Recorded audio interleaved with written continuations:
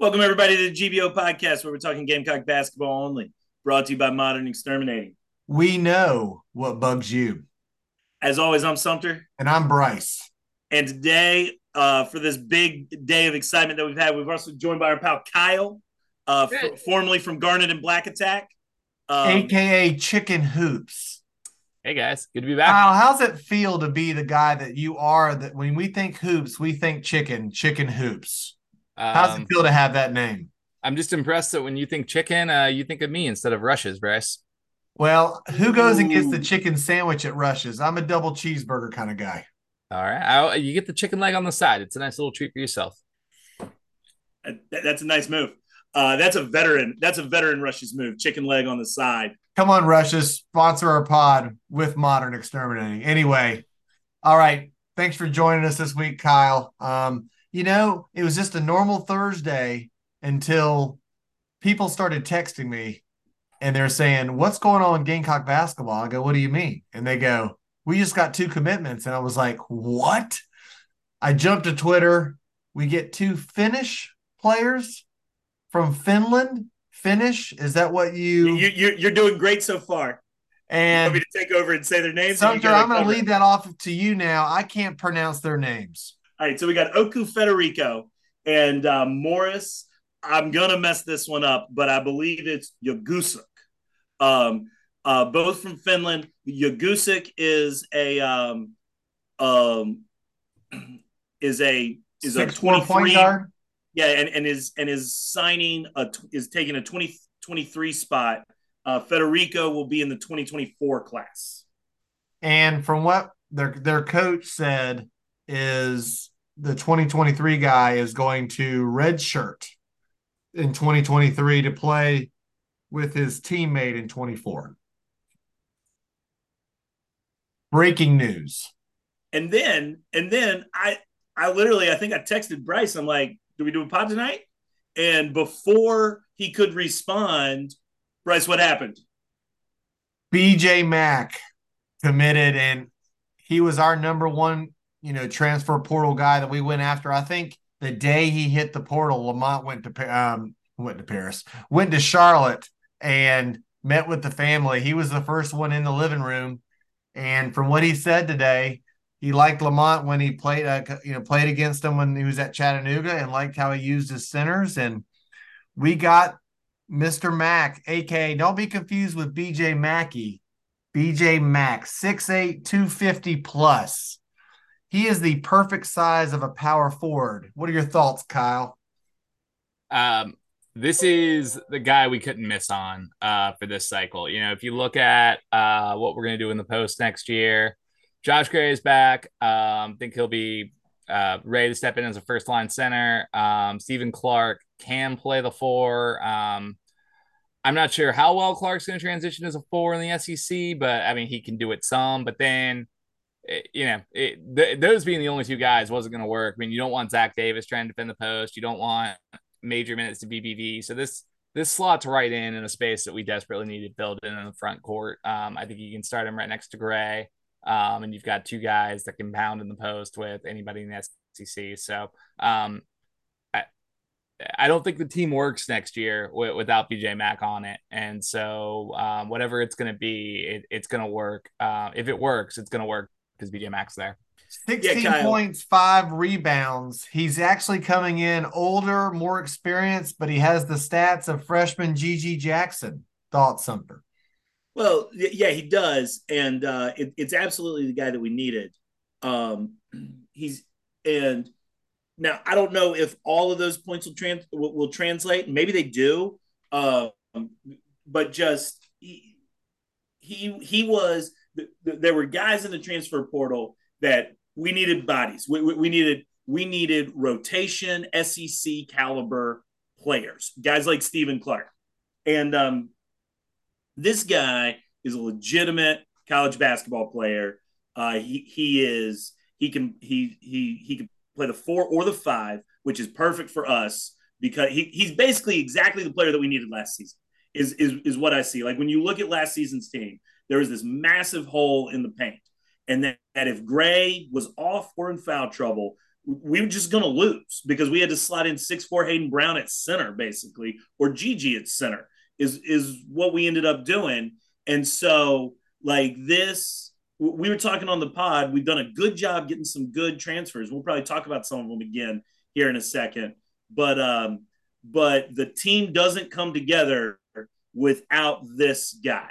And this, I don't know who's starting next year. I don't know which one of these transfers are going to start, but I know that BJ Mack is going to start, and he's the marquee guy that we needed from this transfer portal, and it's the pickup. This is the best pickup of Paris's career, other than Jackson, obviously last season. Well, proven transfer. Michi, it didn't really prove at Ohio State. He wasn't given the chance, but Mack is a bona fide starter. And just looking at his body, he's got the body of an SEC power forward. And looking at his highlights from his junior and senior years, it's funny when they played Citadel, Stephen Clark guarded him, and he abused Clark because Clark, is I think on a good day 205 at 6'8" or 6'9", depending on what site you look at. He pushed Clark around down low, which made me think Clark, if hopefully will fill in at the 3 and then only as the 4 if needed. But Mack, my favorite trait about him is career 80% free throw shooter. You got any complaints with that? Would that lead the team?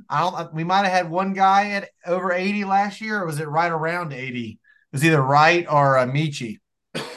Michi was at 76. Jacoby was at 74. Diva from Coastal was at 82 the last year he played. So, Bryce, I was thinking about you today when I was looking at what the roster might be. Other than BBV and Gray, everyone is either 67% or better in their last year playing college basketball. Oh, Talon was Cooper was 61, but no. Well, we should be a little better at the line next year. That is one thing I think we will be better at. But we got these guys that are, they got big bodies. We got tall guys, and no offense to BBV, his minutes probably might go away, unless he dramatically gets better this year. But Mack, I think if Gray gets in foul trouble, can slide up to the 5. And, as you guys saw last year when Josh Gray went out, we got abused down low for rebounds. So I think Mack can fill that hole. And then he's kind of a tweener between Clark. And we have a lot of bodies, and we might not be better than last year, but we have the depth. Now we have the potential to do well because we have guys that have some experience, but can they get together and gel early on? That's the sight to be seen, because you can't have all those Q4 or Q3 losses in November and December. But anyway, we have the finished players, which from what we've gathered, we probably won't see, even though one's coming in 23, both of them will kind of get going in 24. So looking at the roster, guys, if you could put, as of what you know today, Kyle, I'm going to start with you. Can you give me your starting 5 with what you see the team today? Because as of right now, we have 13 scholarship players in 23. Yeah, I think it's going to be Michi, Jacoby, Stephen Clark, BJ Mack, Josh Gray. That strikes me as the most likely lineup when we roll out the ball for the first time. So you have Michi at point or shooting guard? I think Michi would be at point. Okay. That or you move Talon in and you move Jacoby to the bench. So you think Lamont's going to go with his guys that played last year at guard over the new transfers? I don't know. I think that Jacoby was probably our third best player last year. Maybe him or Chico. During SEC play, he was the guy that could hit the 10 to 12-foot jumper, I'll tell you that. So it feels a little weird bumping him off. I could see you doing it. Michi definitely distributes enough, I think, to run the point. Without having seen a lot of Talon Cooper, that's my first guess, but you could slide Talon Cooper or Miles Stute into the starting lineup, and it wouldn't shock me. All right, Sumter, you're starting 5 next year. Well, so it's definitely going to be Gray and Mack up top, and Michi's going to be one of the guards, and then I think there's just two. I think there's just those 2 positions up for grabs. but like it's possible that Stephen Clark is coming off the bench, backing up Mack at the 4. It's also I love Stephen Clark playing the 3. I mean, it's so funny. Hayden Brown's got to be so pissed, like just that he comes to this team from Citadel with 1 year left, and he's got to play center half the time, and then his buddy Stephen Clark comes in, who's 4 inches bigger than him, and he gets to play the Hayden Brown's position at the 3. Stephen Clark, I like him playing the 3. His 3-point field goal percentage wasn't great last season, and so he only shot 22% from 3. He shot 28% from 3 as a junior, and then he was under 20 as a freshman and sophomore. And so that, as a wing guy, I'm not a huge, like, I don't like nearly as much. Whereas Stute shot 36% from 3 and 43% from 3 as a junior. And so, like, Stute's clearly the better shooter. I could totally see Stute playing. The other thing, and it's going to depend on how good he is and how healthy his knee is. Y'all, I could see us, especially with how big Gray and Mack are going to be at the 4 and the 5. I could totally see us running a lot of 3 guard. The guards, we've got big guards. Both Deba and Cooper are both big guards. I totally could see us just putting someone like Deba out there in the starting lineup, or starting both Cooper and Wright, Michi, Mack and Gray. Like, it might be difficult for Mack and Gray to exist together. They might be too much of the same player, and so, but at the same time, like, if you look at the center minutes, if they overlap by 10 minutes each, by 10 to 15 minutes each during the course of the game, they're both staring at 35, at 30 to 35 minutes a game. And so we don't actually have to play them together a ton if it doesn't work. But yeah, so it's actually interesting. It's interesting in that I think you're right that Mack can do a better job of sort of stepping in. I think on the defensive end, Mack and Gray are a little more likely to be interchangeable, but Mack can step out, right? I mean, he took about 153s last year, knocked down 34% of them. Gray, 0 for 1. What game was that? Was that last year? Alabama game? Like a closeout, a buzzer 3-pointer. Oh, he did. Which game was that? It wasn't Alabama. What was it? Arkansas, maybe. It was Arkansas. Yeah. Oh, man. What a game that was. All right. My starters for the year, a little bit different than you guys. I think Cooper is going to be the starter. I think Deba's coming off the injury. I think they're going to transition Michi from point to shooting guard next year, which I think is his natural position. But, of course, he proved that he can play point and take people off the ball for a layup. So I got Talon Cooper at the point, the transfer from Minnesota. I got Michi at the 2. I got Miles Stute at the 3, the transfer from Vandy, his junior year at Vandy, 42% from 3.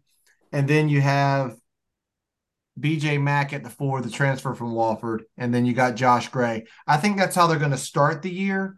But I can see we can play with different teams. If they're small and do all guard lineup, or we can go big and play with the bigger teams in the SEC. I think we have the bodies this year to go back and forth.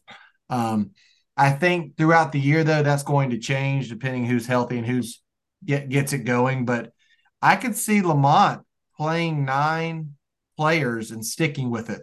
So I just mentioned my 5. Then you could have Deba, Wright, Clark, and then who would be my 4th? Maybe Davis? Zach Davis. Maybe Davis as your 4th, as your 9. So, what do you guys think of those 9? He's going to play more than 9 because Murray Boyles is going to play. That's right. I forgot about Murray Boyles. And what's great about that is he's like a top 60 player in a few rankings. And he's a high high 4-star. But think He's about top that. 100. He's top 100 on all rankings. But So think about let's it. call him a top 100 player. What's great about, Gigi came in. I know he's not as highly rated as Gigi, but he's still a highly rated freshman to where all that pressure was on Gigi. Imagine Boyles now with Matt coming in. You don't have to start him and put him under pressure day one. He could come off the bench, get comfortable in November, December, and maybe by SEC play, he's comfortable enough to be playing 15 minutes a game. Think about that. I feel like it's a big difference. What are your thoughts, Kyle? His recruiting profile is about that of Devin Carter's, and like that's about what I want to see. Devin was playing about 20 minutes a game 2 years ago, and I mean I think you're exactly right. Asking something like that of him, I mean I think there's 7 guys that are going to play, and if I remember our lineups correctly, like we've got them right. We're just not sure exactly the way we're going to line up, but I mean it's going to be Michi Jacoby, Stephen Clark, BJ Mack, Josh Gray, Taylon Cooper, and Miles Stute. Like they're gonna play. I think Deba is almost certain to play as well. So those 8 guys are there, and then it's kind of a question of Zach Davis, BBV, Murray Boyles. How do they fill in? And I think that's gonna, are we gonna rotate 8? Are we gonna rotate 10?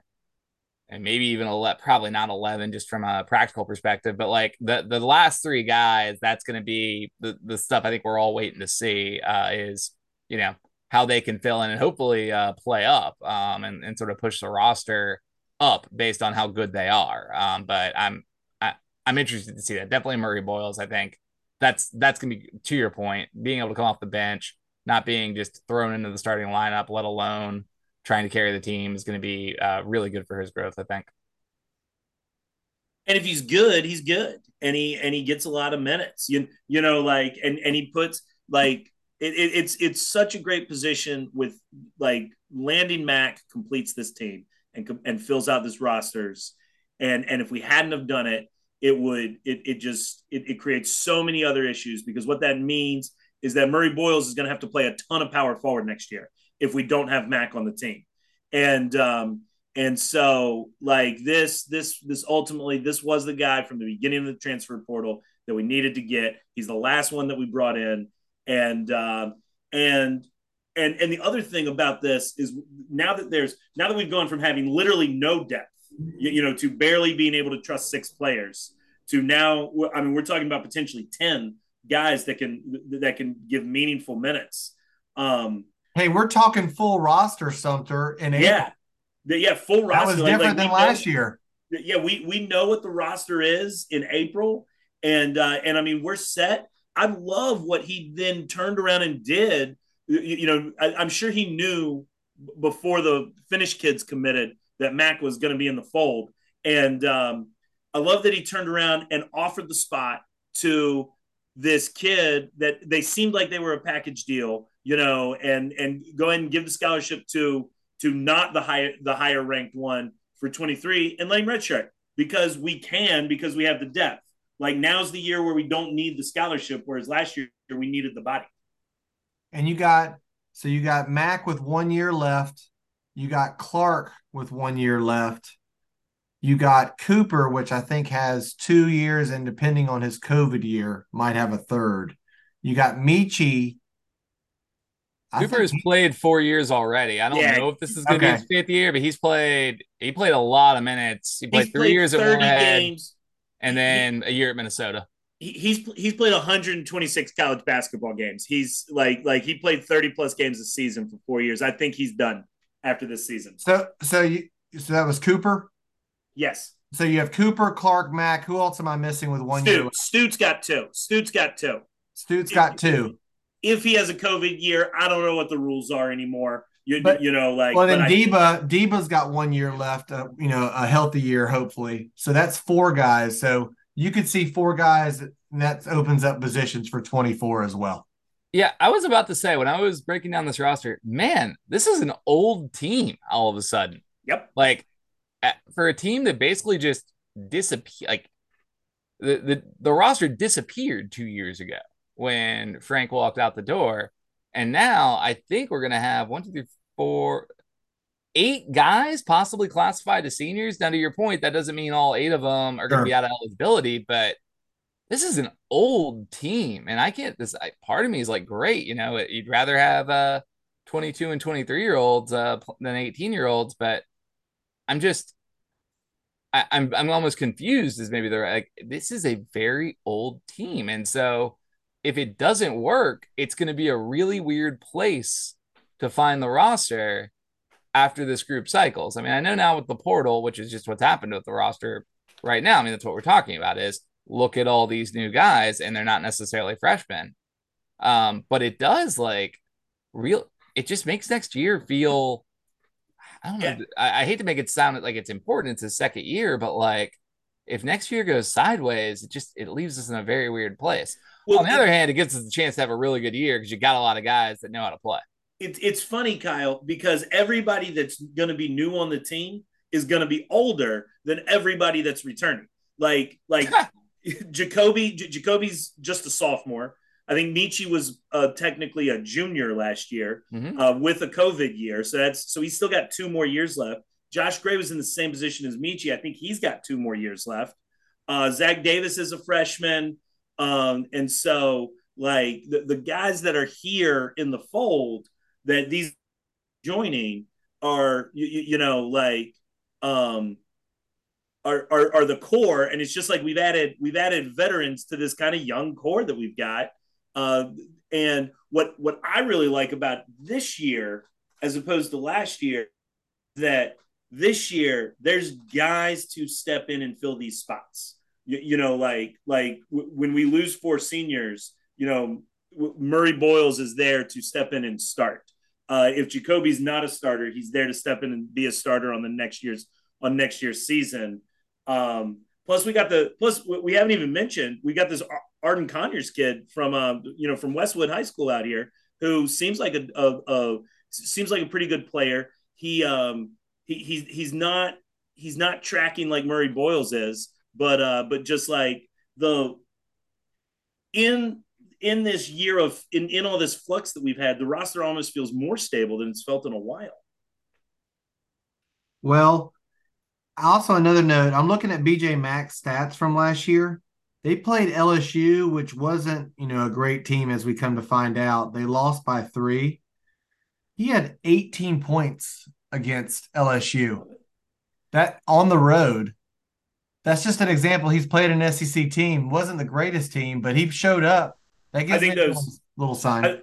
I think those 16 points a game are going to track. I think they're going to like. I don't think it's going to be like Hayden Brown's 18, almost 19 points a game at Citadel, turning into 12 here. I think it might go down to 15 or 14, but it's gonna basically be the same. And then looking at Clark played a few teams with Citadel. I think he might track around 9 to 10 points, I think, from his 16 or 17. That's Yep. just my guess for Clark. I, Because I, he's kind of skinny, and if he tries to go down low, I think he'll be mismatched. But if he can take that 4 guy, if he's playing the 4 to the wing, that's where he's going to have a little bit of upside. yeah, Clark just played on a worse team, so like he's not going to use nearly the amount of shots for South Carolina than he did. I mean, he was kind of the Citadel's go-to guy. I mean, Mac was, but to a lesser extent for Wofford. One thing that's kind of, I mean, it is kind of like, so if we're going to talk about like sort of the things that maybe scare me a little bit is all these guys were on really bad teams with the exception of Stute, really bad teams. Minnesota was awful last year. And I don't know I mean, I don't know that Hey, means he they had can't come in and almost be good, but 6 assists on a really bad team. That's pretty good if you're getting 6 assists and your team's bad for Cooper, right? If yeah, they were good, but did he have 10 assists a game? um, maybe you'd have other guys to do stuff. I don't know. But that worries me a little. There's a lot of guys here that really don't create their own shots very well. Like Deba doesn't really create his own shot. Zach Davis, I mean BBV obviously doesn't. So a little worried about kind of who if it shifts to I mean just so much of our offense last year or so much of our guys had pressure taken off them from Gigi Jackson that they're going to have to take on a little bigger role. And can they get better with that? I mean, most guys don't. You take on more, and that hurts you. So I'm interested to see what Jacoby Wright looks like when he's got to take on a little larger role than he did last year. Josh Gray is probably going to take on a little larger role than he did last year. Can they hold steady, or, I mean, frankly, given the way we were last year, get better? You hope they can, but that's the kind of stuff we'll need to see to really make this team go. Well, Kyle, one thing for sure, we're bringing back a guy who's more than happy to create his own shot, even when there's not one there to create, in Michi Johnson. And so, like, and obviously this is assuming that I don't even know what the rumors are about him in the NBA Combine. I have still not heard anything more than just a couple of tweets about this. But hey, he can make probably the longest and farthest 3-pointer. Yeah. I mean, when he had 3 shots at the half court shot to beat Alabama, Bryce, did you think he was making the third one before he took it? It looked lined up, and surprised. Man, would that have been the best game ever? I know we're going to go in the little past, but that Alabama game, I know we blew it, but like if that shot goes in from half court and we win, is that just beating Alabama, beating the number 2 team in the country with who was considered the best player in college basketball at the time, by making literally a half court shot to end the half and then a half court shot to end the game to win by 1. That would have been in overtime would have been something else. I mean, we were there for the 9 o'clock tip. It hit the back of the rib. Back of the rib. It looked like it was going in from where we were standing. And if it wasn't for certain defensive lapses, is what I'm going to call that, we win that game. But you know what? That showed the potential of that team last year, which played good down the stretch, wasn't a great team overall, played with one of the best teams in the country, which shows on basketball on one given night. What's that mean, Sumter? Anything can happen. Anything can happen. What's basketball all about, Sumter? It's runs and buckets. Buckets. So one thing about that Alabama game is that when Brandon Miller beats whoever's guarding him, when whoever next year's SEC Brandon Miller is beats whoever is guarding him at the to hit a dagger layup at the buzzer, he's at least coming down the paint and being greeted by BJ Mack or Josh Gray. Unlike last season. You think there might be some bruises on the players after they go against Mack and Gray? It'll be we're gonna play physical. That's for sure. All right, guys. Before we switch to women, I want to get your initial thoughts right now with this roster. Can this team get to 500 winning record? What are your initial thoughts now sitting at the end of April? Kyle, let's start with you. If they were playing last year's schedule, do I think they could hit 500? And let's think 500 around 16-16. Can they get to that mark? Because that would only have been 5 games difference last year. Yeah, if they play last year's schedule, and I mean, obviously we got a few months to go before the non-con comes out. Yeah, I mean, I think this team does, like, and part of obviously down in Charleston, we had we had some injuries, but yeah, I mean, they at least get a game in Charleston. Probably and we need to avoid DC, right? We don't need this. They probably beat East Carolina. They at least don't look that bad against GW. I mean, the problem this team's going to have is that the SEC is still going to be really, really good, and they can make a substantial jump and still be playing the first night of the SEC tournament.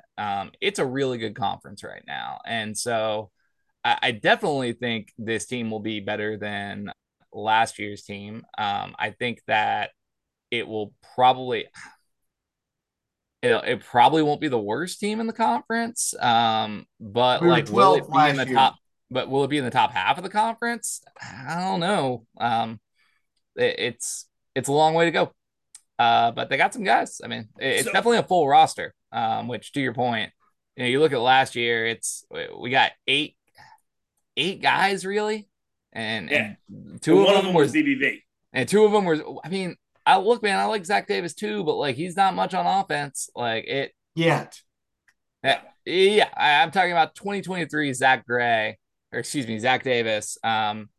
Wasn't doing a whole lot on the offensive side of the court. And so this year, I think that you've got at least 7 guys. Michi, Jacoby, Stephen Clark, Matt Gray, Cooper, Stute are all going to be able to do something on the offensive end. I think Murray Boyles could be the eighth. And so I think that problem at least should be resolved. So yeah, I'll take the over on 500 in general. I'd still take the under probably in the SEC though. All right, So, Sumter, your thoughts. so I think Kyle's right here, but it's not necessarily even a bad thing. The team is going to be better, and the conference is great, but just Mississippi State went 8-10 in the conference, and was playing in the NCAA tournament. They finished ninth in the SEC and was playing in the NCAA tournament, or at least they were in the first four. And I mean, like, which for us is would be considered just an unbelievable amount of success if we landed in one of the as like an 11 seed in one of the first four games. Can we get 20 wins and go 9-9 in conference? Well, so yes, so I think that the answer to that is yes. Like Mississippi State went let's see, they went 13-10. They went 13-10 out of conference. This team with last year's out of conference schedule could have gone 13-10. 13-2. Did I do my subtraction wrong? Yeah, so. They only played 13 non-con games. But I was just saying what Mississippi State did. Mississippi State went 21-13 and was 8-10 in the conference, which means they were 13-3 out of conference. What I'm saying is that this team could have done that. Is like this team could have won 9-10 out of conference basketball games, which then means that they could play. Which then means that if they win, if they only go 500 in the SEC, that they are, if they only go 500 in the SEC, they're on the bubble is where they are, which then puts them back in the NIT, which is a place we have not been in a very long time. Like that's not necessarily ideal. That's not where like a lot of fan bases want to be, but it's where this fan base wants to be. And I think I'll put it this way. I'm as excited. I think this team is going to be the best post Final Four team that South Carolina's put on the court. Ooh. So I do want to be clear. It's not apples for apples to look at last year's Mississippi State team. They beat TCU at home in the non-con. They beat Utah. They beat a really good Marquette team. They played Drake close. I mean, Drake was pretty good. What's our second best out of conference win last year? Oh, it's not great. It's Georgetown away, I think. And they weren't good. Yeah. Like Clemson's number one, but like, I mean, Georgetown on the road. That or Western Kentucky at home. So the non-con, it's not just getting to 13-3. It's you got to schedule up and you got to win some of those games. That's true, and they played an additional Division I opponent. Because they played one more non-con than us. They scheduled up and played a tougher team. Yep. I was just using this as an example that just because the conference is deep doesn't mean that we can't be successful and have a season, and have as I absolutely think this team can make the NIT. Just looking at the roster, if they don't, I will be disappointed. And I think they can. I'm not saying they're going to make the NCAA tournament, but I think they can get to the bubble. And if they pull off of the right wins down the stretch, they'll punch their ticket. But what I do think, we haven't made the NIT since the Final Four. And so I think this is going to be the most successful basketball team we've had since 2017. All right. I think our ceiling, in my mind, I think we can be an NIT team. And if something crazy happens and we win some games we're not supposed to, anything can happen. And maybe we can get to that 20-win mark, 21 win. But I would love to finish in the top 10 in the SEC. I'd call that an increase from 12th last year. And if you can finish in the top 10 and beat some people you're not supposed to, I think that gets you in the NIT. And I think that would show progress, especially with his team and Lamont in his second year. I really think he needs to have a winning record and making that NIT to show progress, just from my opinion. I think with these players, a lot of junior, senior, fifth year guys, I think they can do it if they gel together. And of course, it matters when the schedule comes out, who we playing, where are we playing them. That all matters. So we'll see what happens. Hey, we're talking basketball at the end of April. Nothing wrong with that. All right, let's switch over to the women real quick. From our last pod on Sunday night, we knew Dawn had a commitment, silent commitment. It finally came out Monday. Sumter, your thoughts on the point guard from Oregon?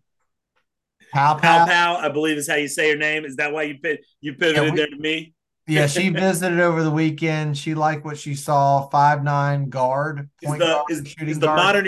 Is the modern exterminating we know what bugs you this week going to be that we have started recruiting all these players with names you can't pronounce again, Bryce? Hey, I can't wait to have a 3-point shooter with shooting over 40% with a last name Pow Pow. It's pretty solid. It's pretty solid. And what did the women not have in the national championship game? Girls that could hit what? Threes. They weren't hitting threes. Iowa was daring us to take them, and Raven, to her credit, started making them, but like it got us out of our offense. It definitely had an effect on us. And so, yeah, I think it's a great pickup. I don't, like we probably do need a veteran or two on this team, and it's going to be a young team. I think the big fish out there still is Morrow, who's going to be visiting LSU this weekend and then coming to us the next. And so, but yeah, I almost like I don't want to say we don't need either of them. They're both very good players. And so of course we need good players, but this team's loaded again. And Dawn's going to put a great team on the floor. Definitely want Morrow and don't want her going to LSU though. That's for sure. Well, I think if she sees Reese and Haley on the team, and I think there's another girl that played a lot of minutes, why go there and fight for minutes when you can come here and play a lot of minutes, especially when you lose 7 girls from the team?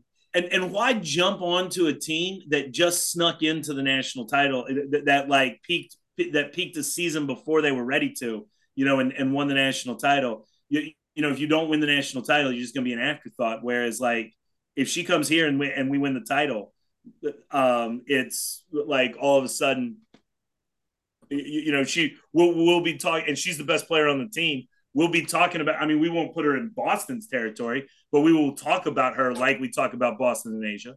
Well, 26 points a game, 12 rebounds a game, 6'1". I think she fits that small forward spot between her or Bree Hall, unless Bree Hall goes to the 2. She fits like perfectly after, we lost Bree Beal to the draft. I just think that she would hit that spot perfectly and play a lot of minutes for Dawn, the Michael Jordan of women's basketball. Wouldn't that be nice to have a proven scorer hitting the team, and you don't have to worry about some of these girls? We have talent everywhere, but it might not be proven in the games yet. Also, so we have Morrow, and then we have Sakima Walker, the JUCO national champion that started at Rutgers, 6'5", that visited the other weekend. I think those are the last 2 recruits that we're looking at from what Dawn's looking at currently today. Can't turn down a 6'5" girl. I don't think that's a proven winner. That's a JUCO transfer, right? That would be a JUCO transfer. We're looking at her. We're in her final couple schools, but she won the JUCO national championship with 6'5". I think we lost a few tall girls. I think it'd be nice to maybe back one in. So I'm gonna nothing against this player, all right, but I am gonna argue against you here. Dawn can turn down a 6'5" JUCO transfer. I mean, like, the size is there. Like they don't need her. She totally has the ability to do that. It's not like she needs BJ Mack to come in and round out this roster. Well, I think Dawn only lets people visit that they want, right? I think Dawn's at the point where she only lets people come in if they want them. So if Dawn wants them, I'm not going to ever doubt the Dawn. Oh, no. I'm good. I'm just making a joke. She could like if she wants to roll out our bigs as as Cardoso, Fagan, and Watson next year, and have them all play 30 minutes. I'm good with that. So, Kyle, any thoughts on the women in the transfers this week? Yeah, I mean, I'm excited about Pop How. It's just a club we haven't had in our bag of someone who can hit. Gosh, what did she shoot? Like 42% from three last year. 88% from the line. Even if that's 10 minutes a game, but it's someone that you can put on the floor late to kind of either, help you out. That's just a perfect last couple minutes close game player, right? Like you need a couple threes, you got someone out there that can shoot it, or you're up five, you're about to start getting fouled. All of a sudden, you got 87% over her career walking up to the line. If that's all she is, that's valuable, and if she's more, even better. So that's a nice accompaniment to an already strong roster. Well, we'll see what happens with the women, but I guess, guys, that's it for the pod this week. Any closing thoughts on the week there was with Transfer City? It was just a great day. We didn't even really talk about the 24, kid yet with Federico, but just one, I guess, the closing thought that I didn't really touch on is that Lamont is recruiting. He's not recruiting better than Frank ever did, but he is recruiting better than Frank has recruited since the Final Four. Sure. And that is a wonderful sign. And if he can keep this up, bring on like this sets up to bring in Cam Scott. You know what I mean? And so I'm just nothing. I'm very pleased right now with everything I've seen from Paris so far. And all eyes are on Cam Scott out of Lexington for 24. He's our guy that we're going after, and he's our number one guy that I think Lamont's staring at the wall, hoping that he can get him. All right, Kyle, closing thoughts this week. No, I mean, I'll echo Sumter. I talked a little earlier about something that's exciting and causes me some trepidation about this coming year is, man, this is a sneaky old team. But something that makes me feel better about that is that, it's an old team can put a good team on the floor. All of a sudden, you're seeing some steady progress. Lamont's recruiting well with the team we put on the floor last year. You would think that having a better result on the court is going to make it even easier for him to recruit. And my thing with Lamont was I don't think any of us here were like when Frank left said, my number one guy is Lamont Paris. I think he's the guy, but you're sort of looking for, all right, how can we look at this and go, oh, this is how it's going to work. I can see how this works. I think that today, again, not just this fills out the roster, but this kind of goes back to the point of it's a big recruiting win. It's the type of thing you're gonna have to go out and you're gonna have to get some big recruiting wins.